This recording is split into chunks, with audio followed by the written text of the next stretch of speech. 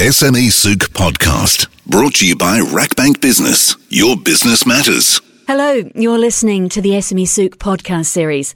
I'm your host, Brandy Scott, and for this episode, we are discussing the introduction of taxation in the UAE, particularly what it means for SMEs. For this, I'm very pleased to be joined by Mohamed Araji, partner and Regional Financial Services Tax Leader at EY. Mohamed, thanks for joining me. Thank you, Brandy. Glad to be here. Set the scene for us here. Talk me through what the UAE has actually introduced when it comes to corporate tax. As everybody heard, corporate tax started in the UAE. There's a slight misconception that the region here is a tax-free region. This might be true for individuals, but if you look around us, in KSA, zakat and corporate tax has been there for a long time. Qatar has a corporate tax, Kuwait has zakat, Oman has a corporate tax. We're anticipating corporate tax in Bahrain. If we look into the wider MENA region, Egypt, Jordan, Lebanon had tax for like 50, maybe 60 years or more. VAT has been implemented in the UAE. So the concept of introducing tax is not foreign. This is a new type of tax in the UAE, which is around corporations, businesses, tax on net profits, not at the top line. So there's a lot of details about it. It's a legislation in line with the global trends, OECD countries. Let's talk through how it actually works. As you say, it's a net profit tax. Talk me through the rate and how it's calculated. There are two rates prescribed in the legislation, the 0% rate and the 9% rate. The 0% rate applies if you're exempt, if you're a free zone entity. The 9% rate applies if you're a taxable person, meaning not a free zone person or not exempt. And the 9% is very critical to understand 9% on what, which is taxable income. And in many cases, taxable income is different than accounting income. So normally businesses would calculate their accounting income. There are some adjustments, reliefs, add-backs, subtractions from that income to arrive at taxable income. And then that's multiplied by 9% or that's multiplied by a 0%. So you are subject to tax at 0%. You are subject to tax at 9%. And how competitive is that tax rate internationally? Oh, it's very competitive. By global standards, 9% is a low tax rate and it's very competitive. So talk to me about how eligibility is decided. The legislation applies to residents and non-residents in the UAE. A resident is any business or taxable person doing business in the UAE, incorporated in the UAE, has a place of business. That's criteria number one. Non-residents, if they have agents, if they have permanent establishment in the UAE, they're doing business, they're deriving business from the UAE, also it applies to them. So it applies to residents and non-residents. If you're a resident, then you look at what's the activity that you're doing, what type of revenue are you generating, and which criteria in the legislation do you fit in.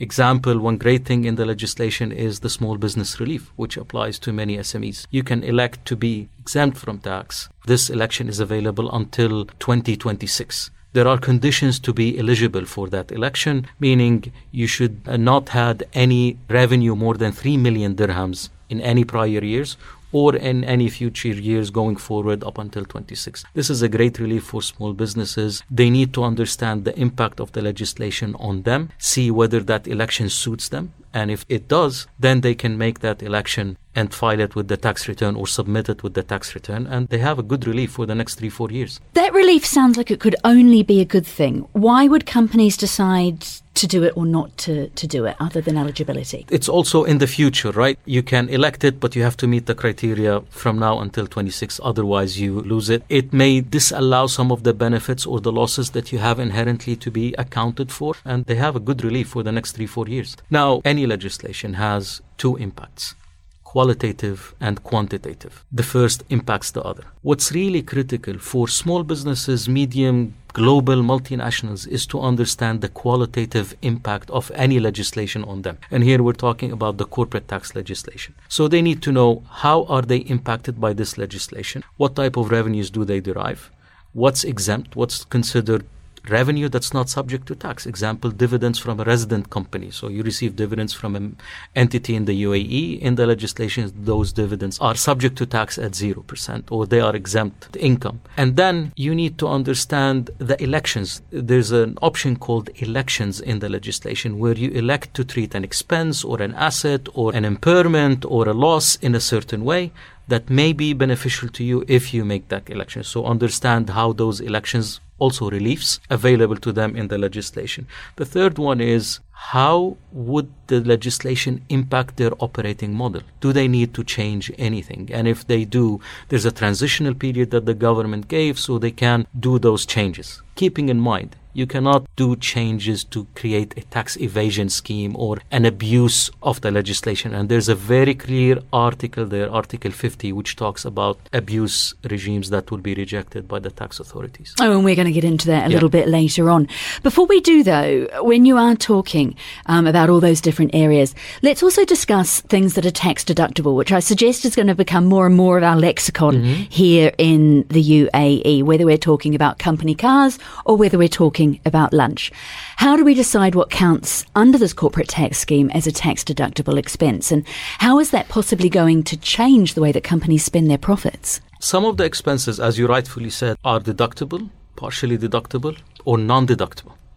Business operating expenses in general all are deductible. There are some exceptions. For example, meals in a certain way are deductible at 50%. Company activities are 100% deductible. If you're entertaining a client or you have an external party, those meals and entertainment would be 50%. One key great example of how an expense can be deductible or not, if you make a donation to an entity or to a charity that's not registered or recognized with the tax authorities, that expense is not deductible. So you can make a donation to any of the public or the beneficiary entities that are recognized by the tax authorities, and that deduction will be 100%. Bribes, penalties are not deductible. Federal tax that you pay is not a deductible expense. So it depends. It's all prescribed in the legislation to a very large extent, I would say. And this will impact how the companies will spend their money or channel their community spending, their donations, their corporate activities, and so on and so forth. Let's look at some of the accounting and the bookkeeping practicalities. I mean, this tax became effective on the 1st of June. Yep. What has that date actually meant for companies? What should they be already doing now? The law started on June 1st, and that's the first tax day for any business with a year end of May 31st. There's also a lot of people will be surprised that some businesses don't have a December 31st year end.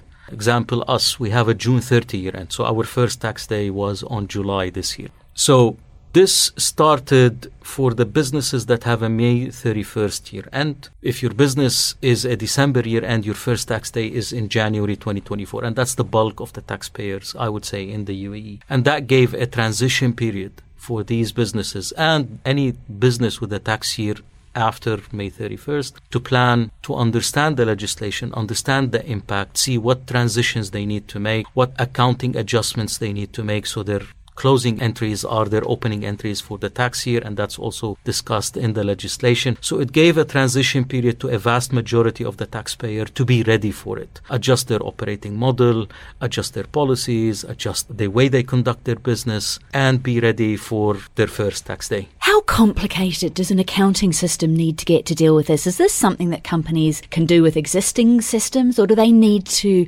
be buying new software, hiring new staff? Yeah, honestly, this depends on each business. So if you're, let's say, a multinational corporation present in the UAE and you're leveraging your technology or your systems from a very highly sophisticated tax jurisdiction, you may need less changes to your accounting systems. If you're starting from scratch, maybe it's easier because now you may be able to buy something that's being adjusted or custom to the UAE. If you have legacy systems, you need to look, okay, what are the requirements for me to account for, file the tax return, easy to get the data as a tax function, talk to the finance function, because tax receive the information from finance, they don't create it. What type of information will they need to prepare their tax returns? And that will give them an idea on what changes needs to be made on the system to make their life easier down the road. So it depends on every business in which stage they are in startup legacy systems, leveraging complex jurisdictions as a parent or a head office, and they'll take it from there. What about contracts and the way that they are written, the way that invoices are done with partners and suppliers? The corporate tax does not hit invoices, so invoice is a top line. Contracts now, because withholding tax is mentioned in the legislation at 0% rate, so normally contracts would say our fees or our remuneration is this amount net of tax or plus VAT plus withholding, any withholding applicable. So some legal wording needs to be adjusted in the contracts to add maybe the withholding tax. You can't say plus corporate tax, because corporate tax is a net outcome of total revenues minus total expenses, tax adjusted until you arrive at taxable income, and then you calculate that. You may be in a loss position and you don't pay tax. So in that case, you can't go and ask for a refund from a vendor. What about the international vendors, though? I mean, obviously the UAE, great international trading hub. Yep. What does it all mean for international trade, for receiving foreign income? How do you make sure that you're avoiding double taxation? The UAE has a wide list of tax treaties, I think around 104. And in those treaties, the type of income that you receive is addressed. There are some income or revenues received from outside the UAE. If they meet the criteria set out in the legislation, they are subject to 0%, so you don't have to worry about that. If you end up paying tax outside the UAE, there are two types of relief, whether you paid it in a withholding angle or in a corporate tax. You have presence outside and you paid corporate tax. You have the ability to reduce your UAE tax liability by accounting for those taxes paid abroad. So if I paid 15%, let's say in jurisdiction A outside, and I have 9% here, I can offset up to 9% of my tax bill here in the UAE. So your tax bill might be the same, but it's paid in different countries, and you have the flexibility and the ability to account for taxes paid outside in the UAE. What about for international companies coming here? I mean, we can feel the population growing around us at the moment. For those who will obviously move in the middle of tax years, varying dates, what does it mean for the way they start doing business in the UAE? I don't think the income tax in the UAE should prevent any business from coming to the UAE. 9% is globally very competitive, and it's pretty much less than a lot of countries, a lot of big economies around us. These businesses, depending on the nature of what they do, the industry or the sector they're in, they need to understand the legislation first. How does it impact, or it may impact them setting up in the UAE? That will give them an idea what's the best way to set up, where's the best place to set up, mainland or one of the free zones, or a mix of both depending on the type of clients they want to go after or work with. And then that will give them an idea where to set up, how much their potential tax liability is, what's their operating model. So I don't think the tax legislation in the UAE should impact the influx of investors, multinationals or foreign businesses coming into the UAE. Okay, so let's talk about what happens when you get it wrong. You mentioned Article 50 and you mentioned penalties a little bit earlier. What's the difference between willfully trying to dodge tax and accidentally just not having all your tax ducks in a row? Definitely there's a difference. And if you allow me here, back to my university days, we had a joke. The difference between tax efficiency and tax evasion is the thickness of the prison walls. So you can be on either side of those walls. Either you intentionally do it and it's a bad thing, or if it's a mistake and it can be fixed. Penalty is a means, not a goal for any tax authority. No tax authority says, I'm going to penalize this much so I balance my budget. No, there's a tax system set up there to balance the budget. The penalty scheme is there to make sure compliance is enforced. But more importantly, it's to give fairness to people who are compliant. So if I'm following the deadlines, I'm filing accurate returns, I have no intention or any will to evade tax, I shouldn't be worried about penalties. Now, penalties are for timeliness and accuracy.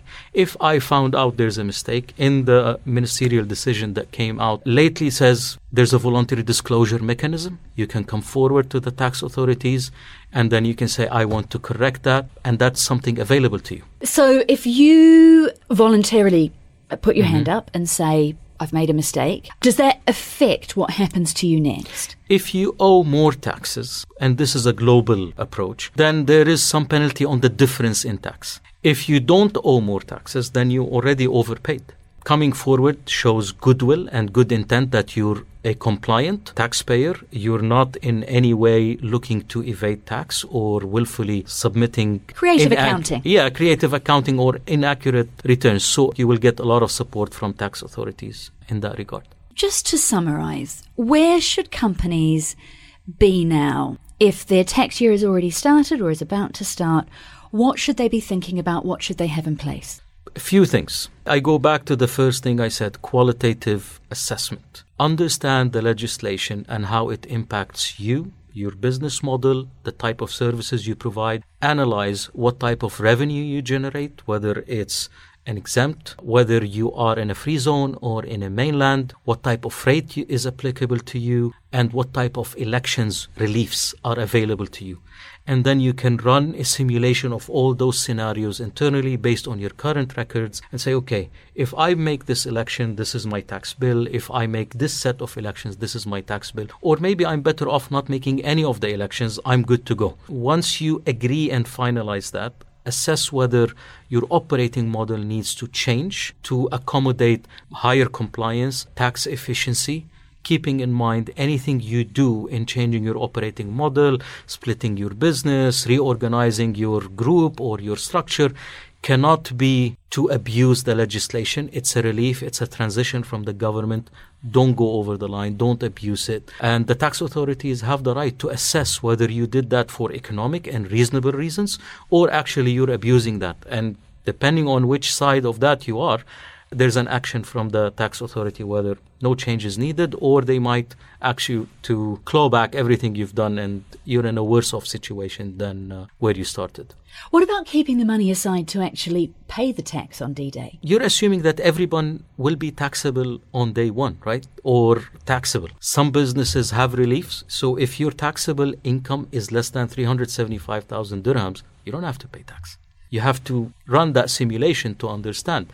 If you're in a small business relief, you're good to go. If you're an exempt business, meaning you submitted an application to the tax authorities and you were approved an exempt business, you don't have to pay tax. If you're in a free zone and you met the conditions of being a qualified free zone entity, you don't have to pay tax. Your tax rate will be 0%. Even if you have millions in profits, your tax rate will be 0% if you, let's say, maintain your classification as a qualified free zone entity.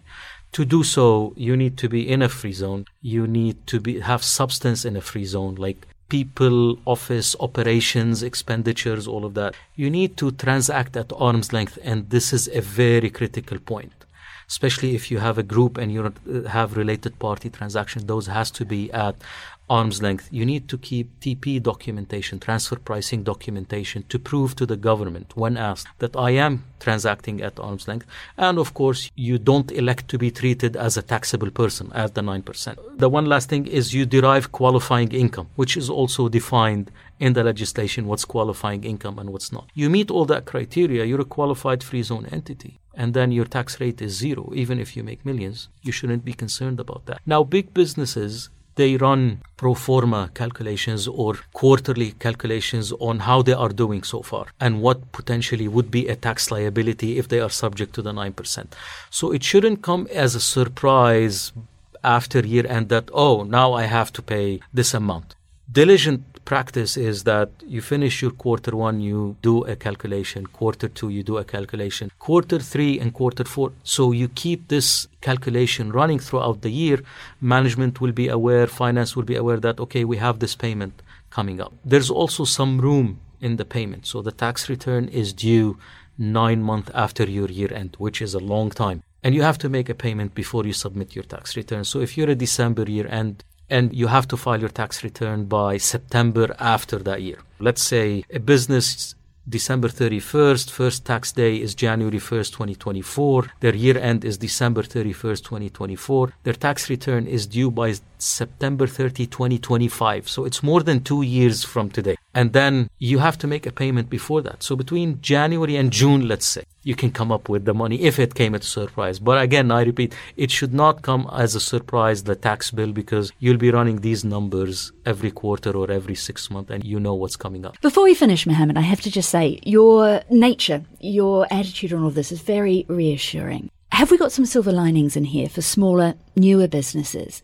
when it comes to the understanding and visibility into your own company, or maybe the credibility going through this process when dealing with bigger companies or international companies? Can this actually benefit a business to have to do this? Yeah, because understanding the corporate tax and the impact on the business will push all these business owners, whether small businesses or medium enterprise, to better understand their P&L, their expenses, their streams of revenue. Where is it better to conduct business? Should I channel my business into a certain direction? Should I deal only with free zones? Should I deal only with mainland? Should I actually create a new line of business that caters to a new population in a free zone or in a mainland or outside? The possibilities are endless. It gives these businesses a really, I would say in quotations, enforced obligation to better understand their business, so they can make better decisions in how they conduct their business going forward. Mohamed, thanks for joining me. Thank you, Brandy. Thanks for having me. You've been listening to the SMEsouk Podcast series with me, Brandy Scott,